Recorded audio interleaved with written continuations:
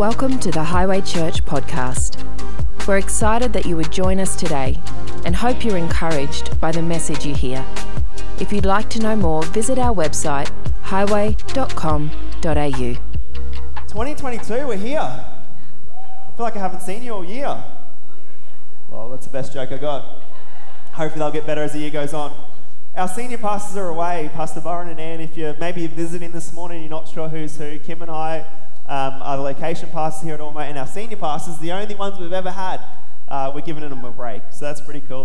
Pastor Byron told me like 3 times, make sure you tell him I said g'day, make sure you tell him that I'm on holidays and I'm coming back, and so don't worry, he loves you, but we're giving him a break, which is awesome. We're pretty blessed to have Pastor Byron and Anne, aren't we? Kim and I have a family tradition that we've made, and it's our blessings jar, and it's the things we're thankful for. One of the things I'm thankful for is Pastor Byron and Anne's influence in our life and in our church, that's for sure.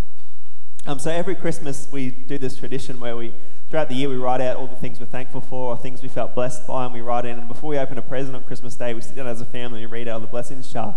And it was cool this year, don't you reckon, Hunt? It was cool this year, and to see ones that Jethro put in or that we put in, and if I'm honest, some of the things that I thought at the moment were a blessing didn't, by the end of the year, weren't a blessing anymore. I'm like, oh, that's awkward. Quickly put that one aside. But I think it's such a powerful thing just to start with thankfulness, you know what I mean?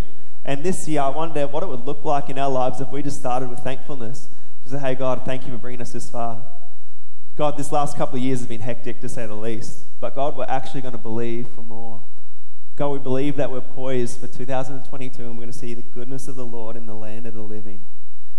I recently brought a new Bible, and if you're anything like me, maybe you're not, maybe you are, but I don't even know if I'm allowed to say this as a pastor, but sometimes reading my Bible can feel a little bit tough, especially because I've had this New King James Bible for a long time, and I found myself skim reading it because I sort of got so used to it that I'd sort of know the end of the verse and I'd kind of skip ahead, and it was a real challenge to me to stay in the moment and try and receive something fresh, because I was like, yeah, I know that, yeah, I know that, yeah. And then so I recently brought a new Bible. I'm like, I just need a mix-up. I'm just going to change translations, and I've actually been blessed just by having a look at a new translation. Maybe this is something you need to do, I don't know. But for me, it just shifted it because I couldn't finish all the lines and I didn't know all the verses, so I've sort of changed, and I'm just trying to look at it with fresh eyes for this year. I've been reading through Genesis, and I just started Exodus, so I guess I'm just going to take you on a journey as to what I've been reading. Is that okay? And this passage now that I'm about to read really floored me the other day, and it was one of those moments I don't know if you've had this, but it's like when you're reading your Bible and then all of a sudden it reads you. Do you know what I'm talking about? Where I'm like, oh yeah, and it's just like, my heart felt heavy. Something in my spirit said, oh no. And my response was, God, not on my watch, not on our watch. Anyway, I'll read it for you. From Exodus chapter 1, verse 8. I'll fill in the blanks after I read this. Exodus 1, verse 8 says this: eventually a new king came to power in Egypt who knew nothing about Joseph or what he had done. He said to his people, look, the people of Israel now outnumber us and are stronger than we are. We must make a plan to keep them from growing even more. If we don't, and if war breaks out, they will join our enemies and fight against us. This one thought that they'd forgotten their Savior. And my prayer was like, God, let us not be one generation away from forgetting our deliverer. God, let us not be one generation away from forgetting our Savior and what you've done and what you've brought us through. You see, Joseph was a legend in the book of Genesis. He's a legend. It goes, the God of Abraham, the God of Isaac, and the God of Jacob. Jacob was Joseph's dad. Joseph was the son of really kind of his love marriage, I guess. The woman that he loved the most. Remember the whole story of Jacob? He kind of got tricked into Leah and then worked for Rachel, and it's a really cool story, but this was Jacob's favorite son, Joseph, and his brothers sold him into slavery. I'm filling in the story really fast. We've all seen Prince of Egypt, have we? Hopefully we've all read our Bible more than we've seen Prince of Egypt, but either or will do for this explanation. He was his dad's favorite. He was sold by his brothers. He was a slave in Egypt, yet he remained faithful. as I was reading my Bible, I underlined all these passages where it was like, and God was with him. And God caused everything he do to prosper. And God blessed Egypt because of Joseph. There's all these it's like, wow, God, your hand was upon someone who was sold into slavery, who was kind of somewhat outside of your will, I would think, yet all these times you had a plan. He served faithfully in prison because he was thrown in there for being a good steward of the responsibilities that he had, for not sleeping with his master's wife, for trying to be a young man of God. He was thrown into prison, yet he served in this prison. He came to a spot of authority and leadership in this prison. He helped a couple of guys with their dreams in prison, remember? And then he tried to manipulate the story a little bit. He's like, hey, when you get out, make sure you tell Pharaoh about me. But it's like sometimes, I don't know if you've been praying or believing for something, and it feels like when you try and make it happen, it ends up taking longer than you want. Has anyone experienced that? Kim and I sort of learned a little bit of this lesson when we were trying to have Honey, our second child, and it was like, I don't know, Jethro just kind of happened. I can't explain how he fell pregnant. I don't know what happened. And then it's like, it wasn't working when we did the same thing again. I'm not sure what's going on. And I remember on the journey, Kim was really like praying, believing that we'd have a second child. And the cool thing is that this is Kim's faith, not mine. I'm bragging on her, not me. I'm just the person that gets to look good, but she does all the hard work here. But she started making a list of all the people in our world that were praying and believing to have kids. And so it was a real cool story that she went on a journey and we saw other people receive their miracle before God gave us ours. And it's like, sometimes there's a difference between manipulating our own situation, having faith in God, and celebrating the wins and the faithfulness in the lives of others. I think there's sometimes on the way to our miracle, we get to celebrate other people's miracle and be a part of it. And it's such a cool thing to be a part of. So Joseph tries to manipulate this whole situation from prison. Eventually, Pharaoh, this is like the leader, the most important person of Egypt, has a dream and no one can interpret it. Joseph interprets the dream, tells Pharaoh that, hey, you're going to have 7 good years, 7 bad years. Many of us know the story. And then Pharaoh puts Joseph in charge of everything of Egypt, this slave kid that his brothers were jealous of, that was sold into slavery, put him in charge of everything, and he really saved the nation of Israel from famine. But also, he saved his people. Eventually, Jacob, his dad, all of his dad's household, his brothers, all got moved to Egypt. They got given the best land, and they were saved from this famine because of the faithfulness of this one man, Joseph. But one generation later, Egypt forgot Joseph. This guy was their deliverer. This guy was literally their savior. Yet one generation later, they forgot him. This is one of the moments that I said, that really confronted me when I was reading my Bible. I was trying to look at it with fresh eyes, and it was like, it just hit me that God, I feel like more than ever, we're living in a post-Christian society. Do you know what I mean? And my heart's, and my spirit's leaping, going, God, on our watch, I pray that we're not one generation away from forgetting you. God, on my watch, I pray that my kids are not one generation on forgetting what you've done in their life. I've got a few things that I want to talk about today. I've titled this message Forgotten Savior because I felt like Joseph was forgotten even though he was the savior of Egypt and the Israelites. The first thing I think we need to do is remember our salvation. Say, remember our salvation. Wow, we can do better than that. I'm pretty sure if we... Actually, I can't say that. I was going to make a joke, but I'm not going to go there. Remember our salvation. In the book of Genesis, there are many examples in the ancient world how they remembered things. I think we are so quick to forget. The blessings jar, the thankfulness jar was just one example of how we remember the goodness. But let me ask you a question. Do your kids know your testimony? Do you remember it, or have you forgotten it yourself? Think about the things that God has brought you through. Are you telling those stories? Are you passing them on? Like, the book of Genesis was written, some 600 years after the birth of Abraham?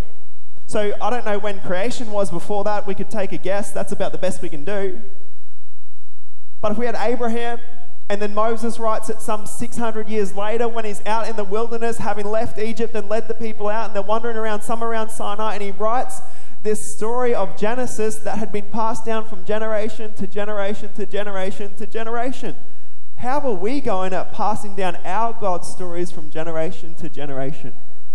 I want to be someone that is constantly, hey Jethro, hey honey, you should have seen, God did this for us. We were praying for you, honey, and God came through. He knew that we needed you in our life. Are we people that pass down the salvation and the deliverance stories to our kids? In Genesis, there's so many stories of how in the ancient world, not only did they pass it down verbally, but they did physical things to remember things. Like in Genesis, if you've read it recently, you'll know that there's heaps of times where they built altars. They put up like stone pillars and things like this, so that every time that someone would see it, they would remember the story of what God had done and would be encouraged, that they'd be filled with faith and they'd remember what God has done and the journey that He's taken their generations on. Noah built an altar after the flood in Genesis 8:20. In Genesis 13:18, Abraham built an altar when he settled in Hebron. In 35:14, Jacob built a pillar. He put up a stone pillar in Bethel. Also, not only did they set up pillars or stones or monuments to remember what God had done, but they also named places or named seasons in their life. Because it was like when they gave something a name or a meaning, it wasn't just like a street name today that was the developer's son or whatever it was, or they liked Hamilton Island, so they called it Hamilton Drive. I'm not sure what it was, but this was different to that. This had a meaning, it had a depth, it had some spiritual insight to their family and where they were at. So they named places. In Genesis 22:14, Abraham names the mountain Yahweh Yerah. I don't know how to say that. Remember, he was called up to sacrifice his son Isaac, and that translates, the Lord will provide. So every time as these nomadic people are traveling around trying to find where God had this open space and their land for them to live in, every time they went past this place, it was, hey, that's a mountain where my granddad learned that God would provide. That's the mountain where he didn't sacrifice his son, but he found out that God was his provider. Also in Genesis 26:22, Isaac named the well Rehoboth, which means open space. Remember, there was a big dispute about wells. They kept taking them and stealing them. He's like, finally, there's open space. God has enough for us to flourish in this land. God made a space for us. Jacob named a place Bethel in 28. The Lord is in this place, and I did not know it. One of my favorite stories in the Bible. In Genesis 32, Jacob wrestles with God, and he named the place, the translation means face of God. God changed his name and he walked differently. What am I saying? I'm saying that they set up remembrance stones, they set up pillars, they set up altars, they named places so that it would be a constant reminder to them and the generations to come of what God has done in their life. How are we remembering our salvation? How are we remembering our testimonies? There's great value in this, in passing it on from one to the next. I want to be someone that constantly tells others what God has done in my life. Because my personality, if I'm honest, is very easy to be critical. I'm very easy to borderline on negativity because my personality just wants to fix everything. So I'm looking for things to fix, which means nothing's ever as good as it could be. So then sometimes I naturally go towards this more negative side of thinking rather than this positive, faith-filled, look what God has done. If he's done it before, he can do it again. Philippians 2:12, therefore, my beloved, as you have always obeyed, not as in my presence only, but now much more in my absence, work out your salvation with fear and trembling. What would it look like for us to remember what God has done, but also to work out our salvation from this point on? I think Kim touched about this, didn't you, babe? It was this process of sanctification. this process that our goal would be that we would be more like Jesus every day, that it wasn't just a one-point salvation, but it was a daily decision. No, I'm going to say no to my flesh there. I'm going to steward myself here. I'm not going to give in to consumerism. I'm not going to focus on this right now, but I'm going to keep my eyes on Jesus. Remember our salvation. We need to be saved from ourselves. I know I do, a lot. There's a God process where we work out our salvation.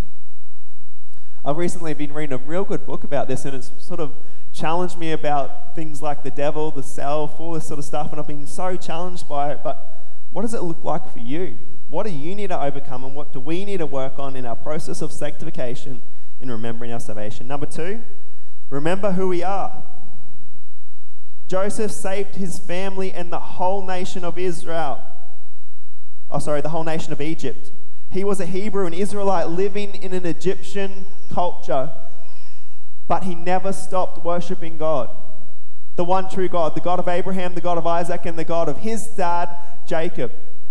Our culture feels like it's shifting really fast. Would you agree? I feel like there's change happening. It's crazy. Yet, I'm not going to compromise who God has called me to be. I'm going to hold fast. God, if I've got misconceptions, God, please modify my mind, challenge my heart. But God, if you don't direct me in any specific way, you know what I'm going to do? I'm going to stay true to what I know who you are, to how I've seen you move in the past, what I've seen you focus on, what I've seen you guide and lead my life again. Joseph was a slave, but he didn't act like one. He acted like a son, even in slavery. Church, no matter what our world looks like, we have a Lord and we have our God. And our job is to live as sons and daughters of Him, despite the complexities that's happening in our world. In a promiscuous culture of Joseph's day, he stuck to his convictions. He knew that he had access to God. I love this. When the cupbearer and the baker are in prison with him, and he starts interpreting these dreams, I love his response to him. He literally says this. He says, interpreting dreams is God's business. But go ahead and tell me your dream. It was like he knew that who he was in God. He knew that it was above his pay grade to interpret dreams. He knew that it was above his pay grade to have godly insight, but he knew he had access to God. He knew, hey God, I can't do this in my own strength, but tell me a dream because I've got this connection with God. He hasn't left me, even though I'm in a different nature, in a different nation, in a different culture. God's going to speak to me when I seek Him and ask Him His ways. Interpreting dreams is God's business. I love that, the way New Living Translation puts it. But go ahead and tell me.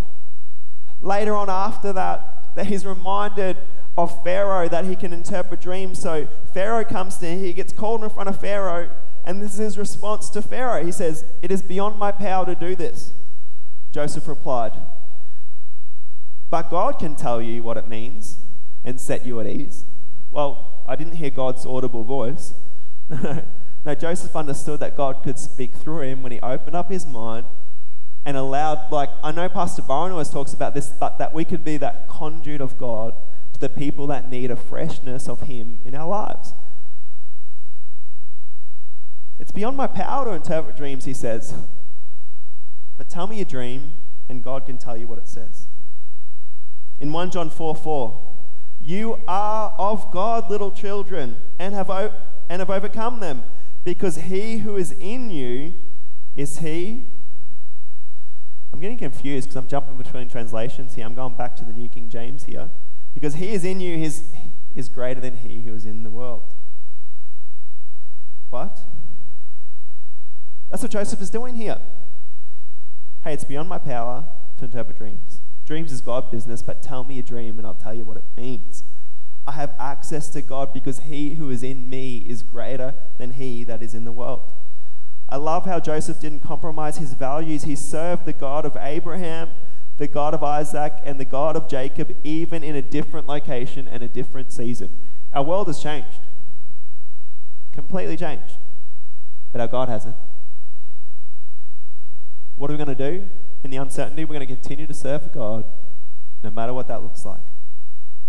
We're going to stay true to who we know He is. Remember who you are. In and of ourselves, we're dirt. Literally, that's what the Bible says, isn't it? I just read it in Genesis, that we are created from dust. Sorry if you're struggling with self-confidence this morning. Come to church, they tell you I'm dirt. Yeah, that's real good. Sorry, it's not really a compelling message, is it? It's not really a self-help book in the making, is it? Come to God, be a Christian, you'll find out you're dirt. No, but we're inspired dirt. We're God breathed. That the creator of heaven and earth and everything breathed His life, His creativity, His blessing, His favor into you. And yeah, I may be dirt in on myself, Lord. I may not be enough. I may still stuff up sometimes. I may not know it all, but God, continue to breathe into me. Continue to lead, continue to guide my life. I am a child of God. That's who I am. And we've just been singing it, but I hope it's more than a song.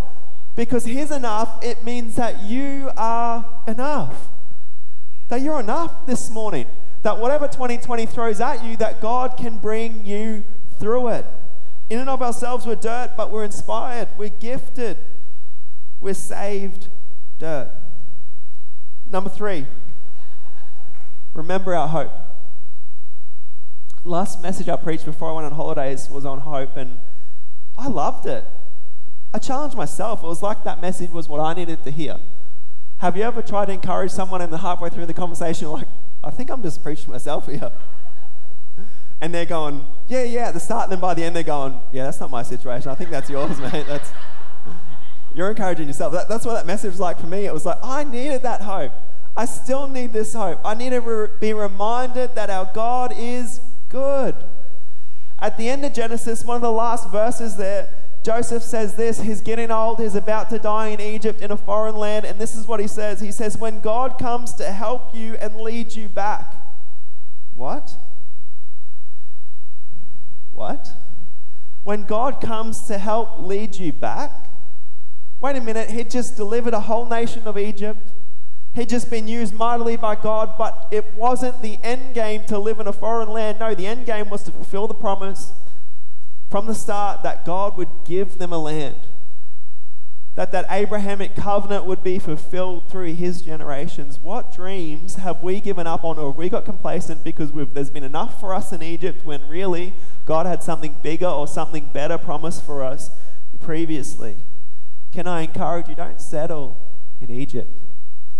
There's seasons where we go through things. There's seasons where we need to do things, but don't settle in your temporary situation.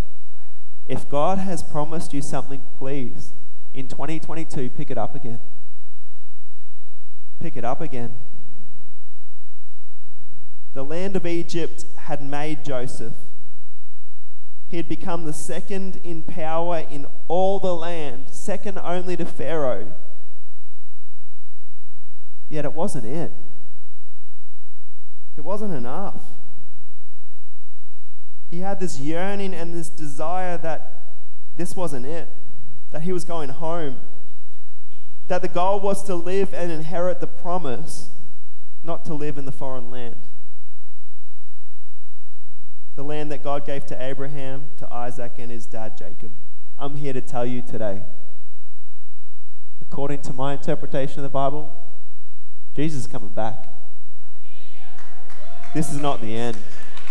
This life that we face right now is not it. This is not all it is. There is more than this. Seasons come and seasons go. Let's get our eyes off man, off ourselves, off our own abilities or inabilities, and let's start to shift our focus and put it back onto God this year. When this does change, responsibility and reward is poured out according to how we live here and now. Philippians 1:6, and I am certain that God, who began this good work within you, will continue his work until it is finally finished on the day when Christ Jesus returns. this new year, in 2022, I challenge you to remember your deliverance. Remember what God has brought you through. Have a testimony on your lips and on your heart. Remember you're a Christian by name and action and deed and thought. Because sometimes I feel like before it gets to that point of our actions or our deeds, it's our thoughts. Have you noticed how sneaky it is? Oh, I don't really need to do that. I'm brilliant at it. I can justify anything in this head sometimes, can you? I can convince myself of whatever I want, can you? I'm really good at that. But I need to keep coming back, hey God, just guard my thoughts again. God, if I've gotten off track here, I just give you authority to shape and lead me again. You know what the crazy thing is? Is that the more I submit myself to God, the more I'm blown away by how good He is, by how gracious He is. I'm like, oh my God, guard my thoughts, Lord, lead me, guide me. What? You're better than I thought, God. I'm like, God, lead me, guide me. I pray like if I'm thinking wrong, what? Wow, God, you're better than I thought. My journey of knowing God better has been one where I have been blown away by the goodness and the grace of God in the season that I've found myself in. Maybe we're scared to get closer to God because we think that He would be an archaic tyrant. Can I encourage you? He's a loving Father. He's a friend. In 2022, I challenge you to reignite your passion for God. What does it look like for you? I feel like if there's been one thing in our lives we've all been feeling lately, it's the distraction. And I'm done with the distraction. How about you? I'm done. I'm just like, God, I'm over it. God, this year, would you lead and would you guide us afresh, I pray. Maybe you could join me this year and start reading our Bibles with fresh eyes. Sometimes familiarity breeds contempt. And I feel like I've been in church long enough to go through the motions, know enough that I'm sort of just almost inoculated from the truth. That I know all these scriptures and I hear messages because I'm in church all the time and I go, yeah, I've heard that. Yeah, I already know that. No, let's look at it with fresh eyes. This freshness in the Spirit, say, God, speak to me through your word this year. Let's look for opportunities to bless those who we come in contact with. Maybe this year, like me, we need to be reminded of the value of the local church. Whatever that is, whether it's Highway here, whether it's another expression in another room, God, give us a fresh heart for your church. Give us a fresh heart for our community. God, show me what you want to be a part of. Highway is simply this, if you're visiting. Highway is a family church with a missions heart. And I've been really challenged this year speaking to Pastor Byron and Anne over the last couple of weeks, and what does that look like in my life? If you're a family church with a missions heart, how do I be a part of that? This year in 2022, let's remember our roles in teaching our family, our friends, and those we come in contact to the things of God. Let us remember in 2022 that nothing is wasted. Nothing's wasted. May have been crazy seasons in the past, but now, God, afresh, would you bless us? Would you create space for us? God, if these things that we're going through, we can't change, God, help us to grow through it, we pray. So why don't we just close our eyes in this moment? God, I just pray over every person in this place. God, I pray, Lord, those that are in the room, God, those that are watching or listening online, God, I just pray right now, Lord, that your presence would touch each and every one. God, I pray this year, the first Sunday of 2022, God, that you would pour out fresh hope, that you'd pour out fresh vision, God, that you'd pour out fresh energy, God. God, I just pray, Lord, over those areas of our lives, Lord, that feel dry or feel mundane or that we feel stuck. God, I just pray, Lord, that you would fill with hope in Jesus' name. In Jesus' name. God, I pray, Lord, that you would recall to our mind right now the testimonies of the good things that you've done in our lives. God, bring back to our thought life, God, those times where you've come through and we were so amazed and so blown away, and it's like we had a fresh revelation of your goodness and your grace, yet we've forgotten it. God, bring it back to mind right now, Holy Spirit. And God, this year, God, as we start to plan out our course, I pray that our prayer would be God willing. God willing. And God, over every home and over every life right now, God, I just ask for a fresh touch right now. God, I pray this year, God, that you would reveal more of who you are to us. God, that you would lift the sort of the small thinking off ourselves, and God, that we would see fresh sides and fresh aspects and fresh facets of who you are, in Jesus' name. Thanks for joining us. We hope you enjoyed this podcast. If you'd like to get in contact with us or find out more about Highway Church, go to highway.com.au.